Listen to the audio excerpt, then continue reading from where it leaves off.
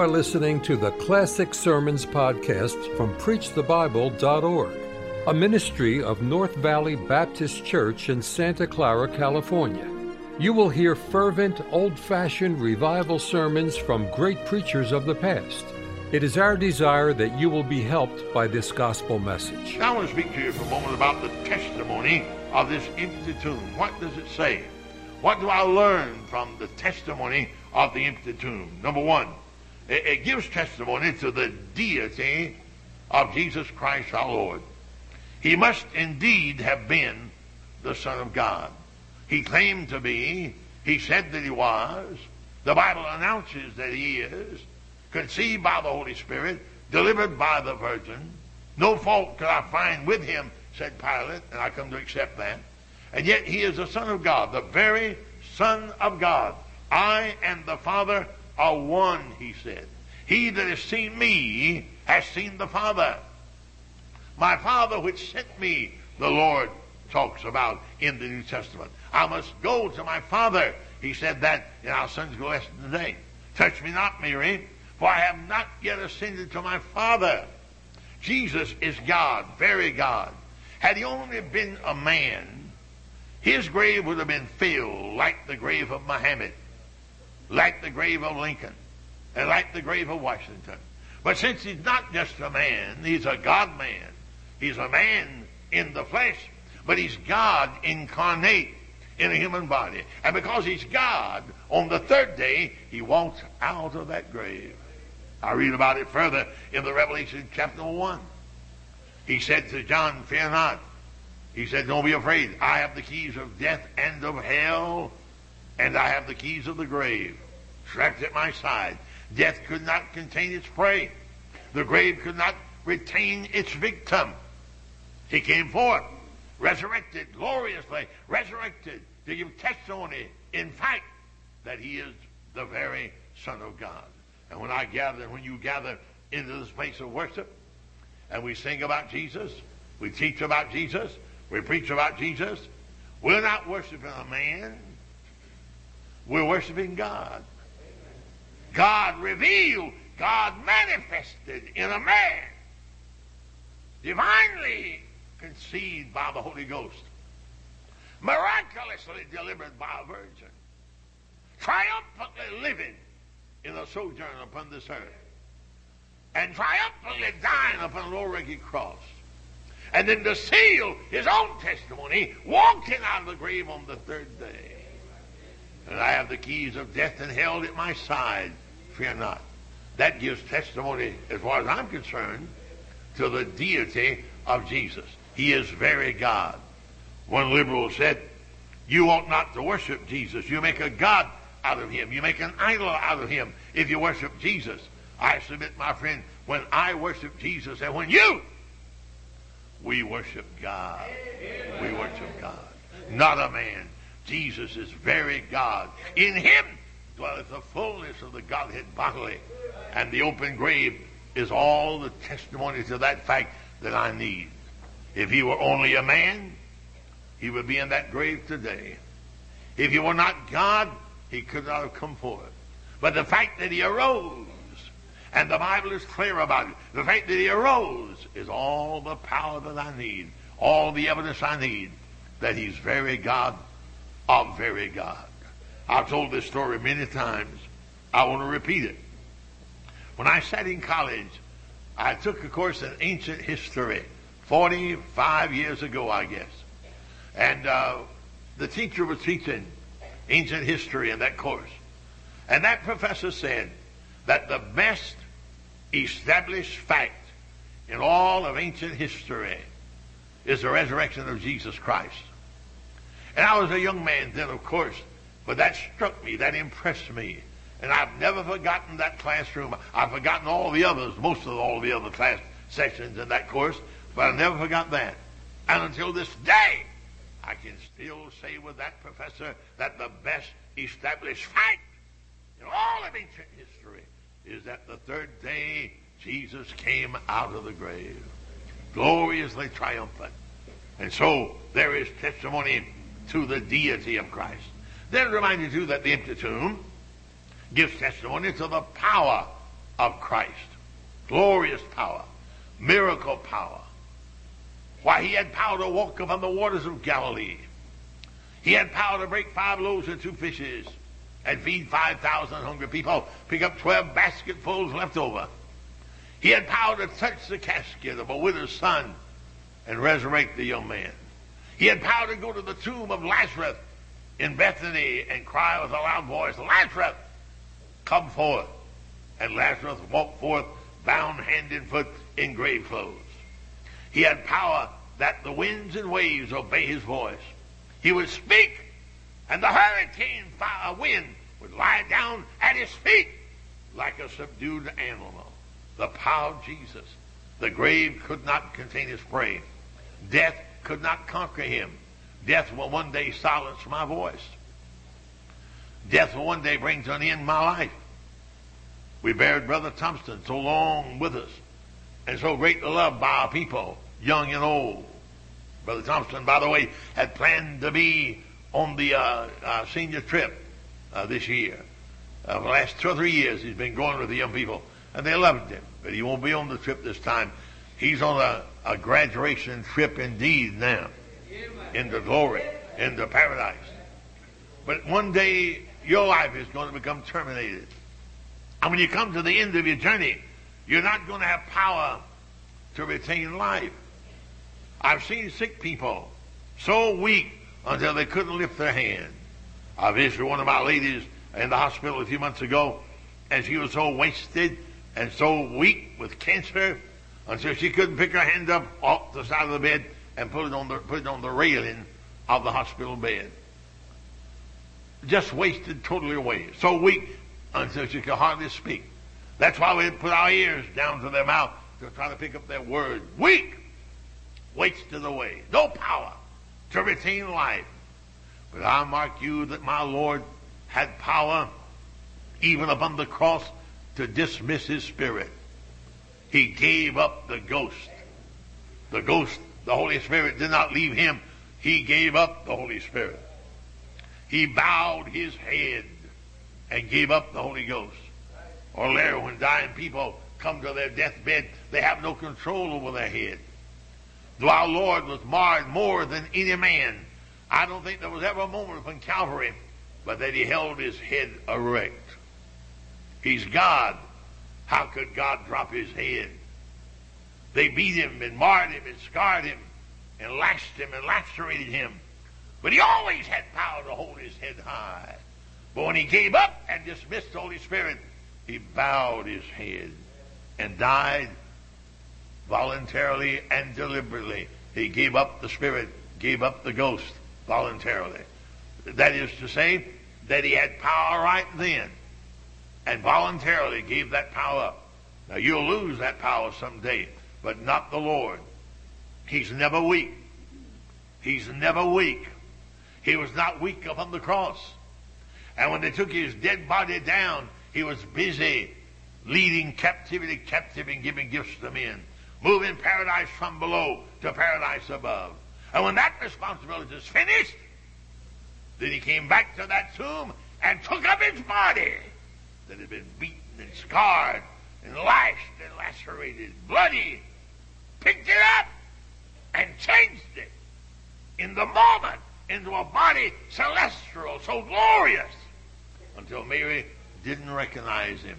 In our Sunday school lesson a while ago, his body did shine so much in the resurrection that Mary didn't know him until he spoke, and she recognized his voice. Power. Oh, what power that is. I see the testimony of the power of Christ when he walked out of the grave. Death cannot contain its prey. The one bitter enemy that me and you resist and turn from and fight against is the enemy of death. Our Lord faced that same enemy, but he faced it with victory and conquered death, hell, and the grave. Death did not take him. He yielded himself to death and died voluntarily. And then three days later, walked out of the grave in his own strength. Peter and John were there soon after, but nobody need help him up or help him out. Brother, you don't help God up. You don't help God out. He comes out. He gets up. He's the eternal God. He needed nobody to help him out of that grave. The stone rolled away. And had there been a multitude of stones, it would make no difference, because he's a powerful Christ of God.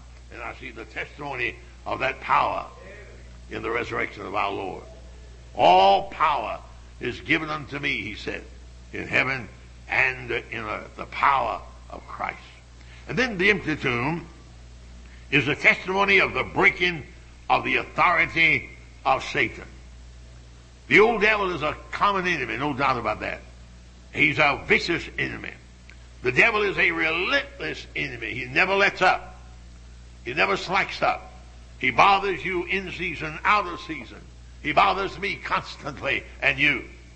He threatens. He harasses. He intimidates. He lies to you. He threatens you to take your life. He indicts you. He condemns you. But I want you to know that the authority of the devil is broken. The power of the devil is broken. The most humiliating moment the devil ever faced in his life is when Jesus walked out of that grave. He thought he had the victory, but he didn't have the victory. Jesus walked out of that grave, and the power of the devil is broken. Read that in Hebrews chapter number 2 when you have the opportunity. Oh, he has great power and great authority. The devil is really a vicious enemy and a real enemy. But my Lord broke the power of the devil when he walked out of the grave. Like David, when he met Goliath in the valley of Elah. And David said, I think I can handle that slandering giant. And he took his sling and 5 stones. He used 1 stone and buried that stone in the forehead of that giant. He drops to the ground like lead, mortally wounded by that stone. But you know, when you see that in typology, when that giant dropped to the ground as a result of that wound in his forehead, a fulfillment of Genesis chapter number 3. One day, you remember how God said, devil, he'll bruise you, he'll destroy you, the seed of this woman that you now mock at shall one day bruise your head. And I see a type of that when David bruised the head of the giant. But you know, after David dropped the giant with that stone, he took Saul's sword. He took the giant's sword and sawed that giant's head off, just cut his head off, square with his shoulder. That's a gruesome sort of thing, and a sad sort of a thing, and an ugly sort of a picture, but that's what he did. Little David, young man, 20 maybe, climbed up on the great, massive body of that man unconscious for that mortal wound in his forehead and sawed his head off. And picked that head up by the hair and carried it back and laid it down at the feet of King Saul of Israel and announced to him, your enemy is finished. Your enemy is out of the way.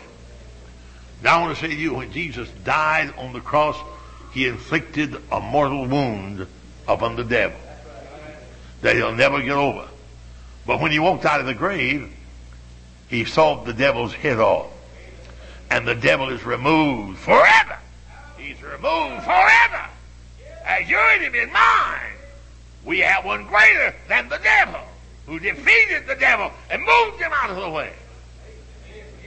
And of this moment, the devil has no authority over my destiny, over my grace, over my faith. The devil can do nothing about it but watch it happen. His power has been canceled. My Savior, like David, cut his head off when he walked out of the grave on the 3rd day. I see the testimony of the breaking of the authority of the devil. Then number 4, the empty tomb is a testimony to the assurance of our own future resurrection. And what one of us sometimes don't think about death, the grave, and hereafter. I don't think it'd be possible for a man to live and see people die and see people suffer and go to funerals and go to the cemetery, and everywhere you go, along every highway, in every village, every hamlet, around the world, when you leave America, one thing Europe has in common: cemeteries, except theirs are more ancient and larger because the country is older. But in our country, cemeteries are growing. People are dying. They're going to keep on dying. How could a person live and not think about death and the grave and hereafter? I don't think it'd be possible. If you live and see people suffer and die, you're going to think about that yourself. No way. Well, don't remind me of it now, preacher. Well, may as well be reminded of it. No need to whistle past the cemetery. No need to push it under the rug. You can't wish it away, that's for sure. You're going to have to face up to the fact that we're dying creatures, and as a tree falls, so shall it lie. You spurn the grace of God, you're going to die and go to hell. But if you'll accept the Lord Jesus, you can go to heaven when you come to die. Die, all of us must. And what you do with Jesus will determine your eternal destiny, hell or heaven, one or the other. You can't help but think about it. I think of it. You think of it. I don't especially relish the idea of dying. I'm not afraid to die. But I'd rather live. I've enjoyed living. Life is wonderful. I marvel at every day God lets me live. I'm happy to be alive. I'm ready to die, but I hope I can live a long, long time, you see. But one day I'm going to die. But I have full assurance down here in my heart that if a man die, he shall live again. Death is not the end. You remember Job made that great question in Job 14:14. If a man die, shall he live again? Forever. The answer is yes. If a man dies, he shall. He does live again. Not in some reincarnated being, a reincarnated body, but you're going to live again as yourself. Either in hell, tormented by the fire, or in heaven, in the bliss of paradise. What you do with Jesus will determine the two. Which of the two, you see? The future resurrection. Every time I look at a grave, I'm assured that one day I'm coming out. I studied Brother Thompson's grave last week, and I prayed the closing prayer. And in my prayer, I said, I pray, I hope, I surely believe in the resurrection of the dead. And I said that in my prayer. And I meant that. I assuredly believe in the resurrection of the dead. The dead one day are coming forth. Jesus, the first fruit of them which slept, we after him at his coming. We're coming out of the grave someday. Old Brother Harv Stanberry, the old white-haired Southern Railroad engineer with the Lord, been dead 25 years, I guess, pastored over here in the edge of Henderson County, said to me one day, he said, preacher, and he was old enough to be my dad. He said, when you go to the cemetery and visit the graveside of your daughter, he said, keep in mind that that is not burial ground. Well, I've always looked upon it as a burial site. We have 3 graves there, bought and paid for, and 2 of them are waiting for myself and my wife. And our child is there. And I always looked upon it as a burial plot. We call it burial ground.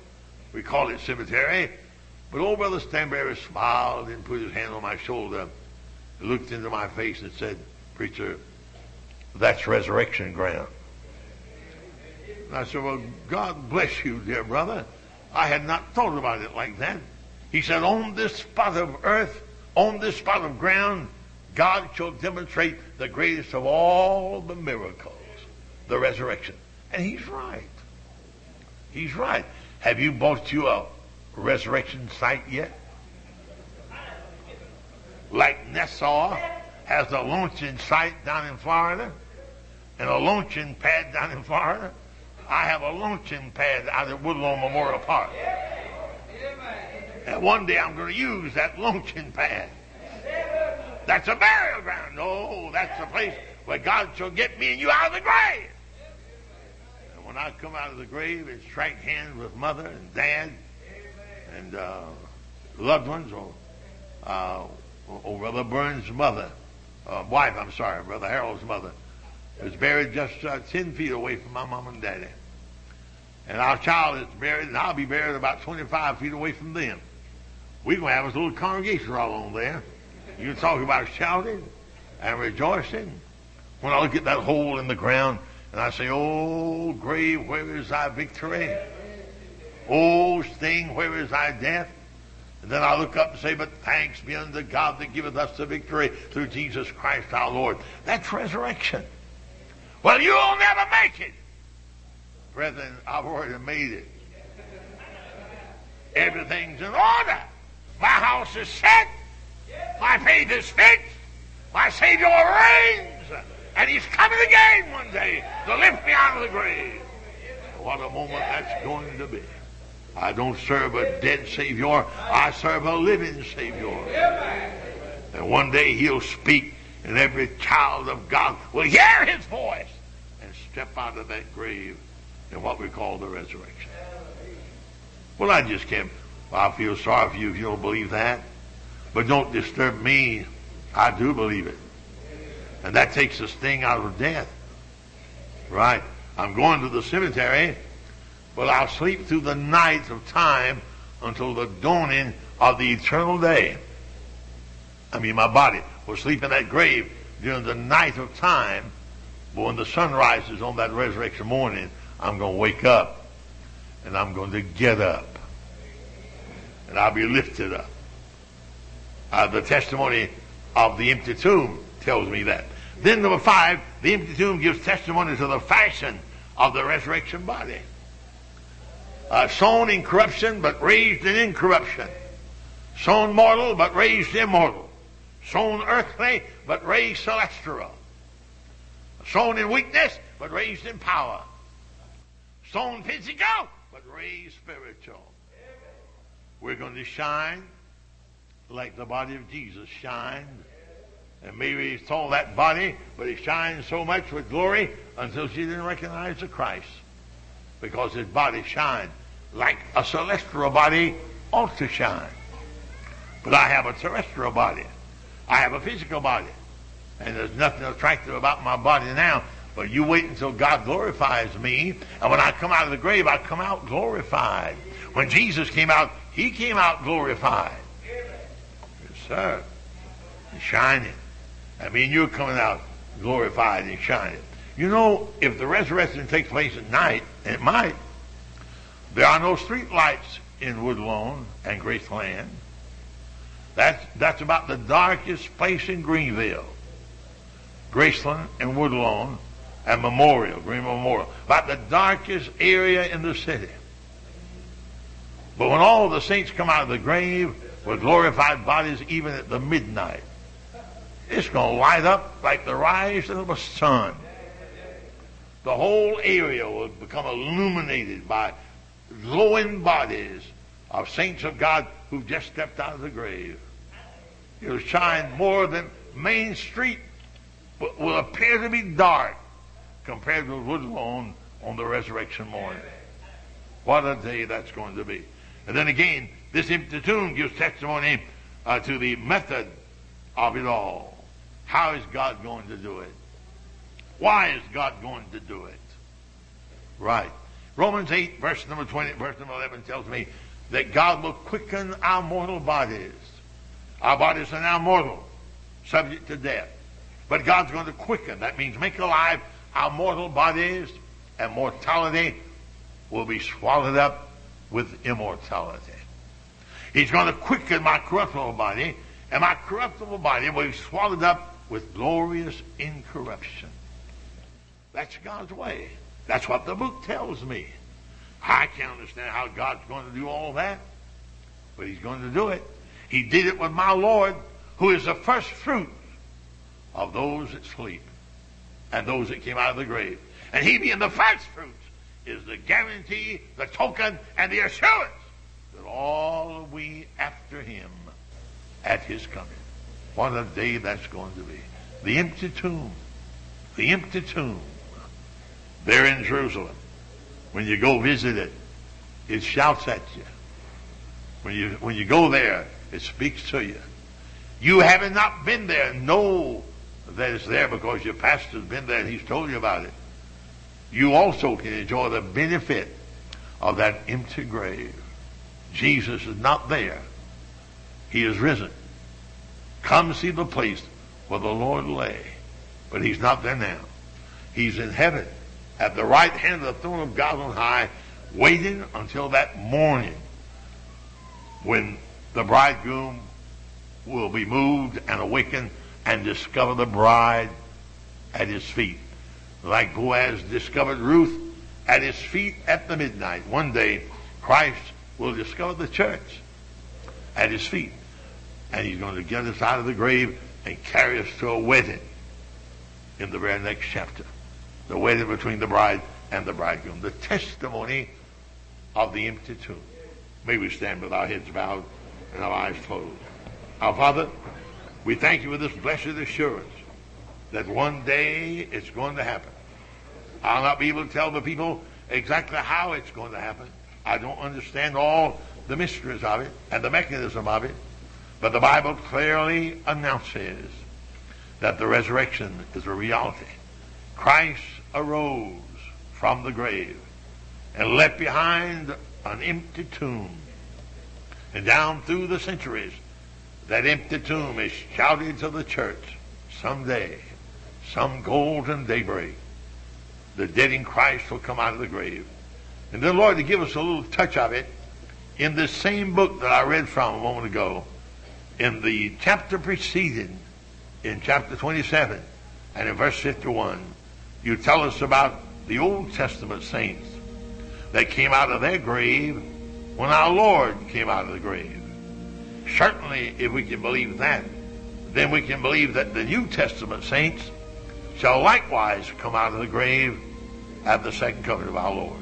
Help us to be assured of it. By grace and faith, we pray.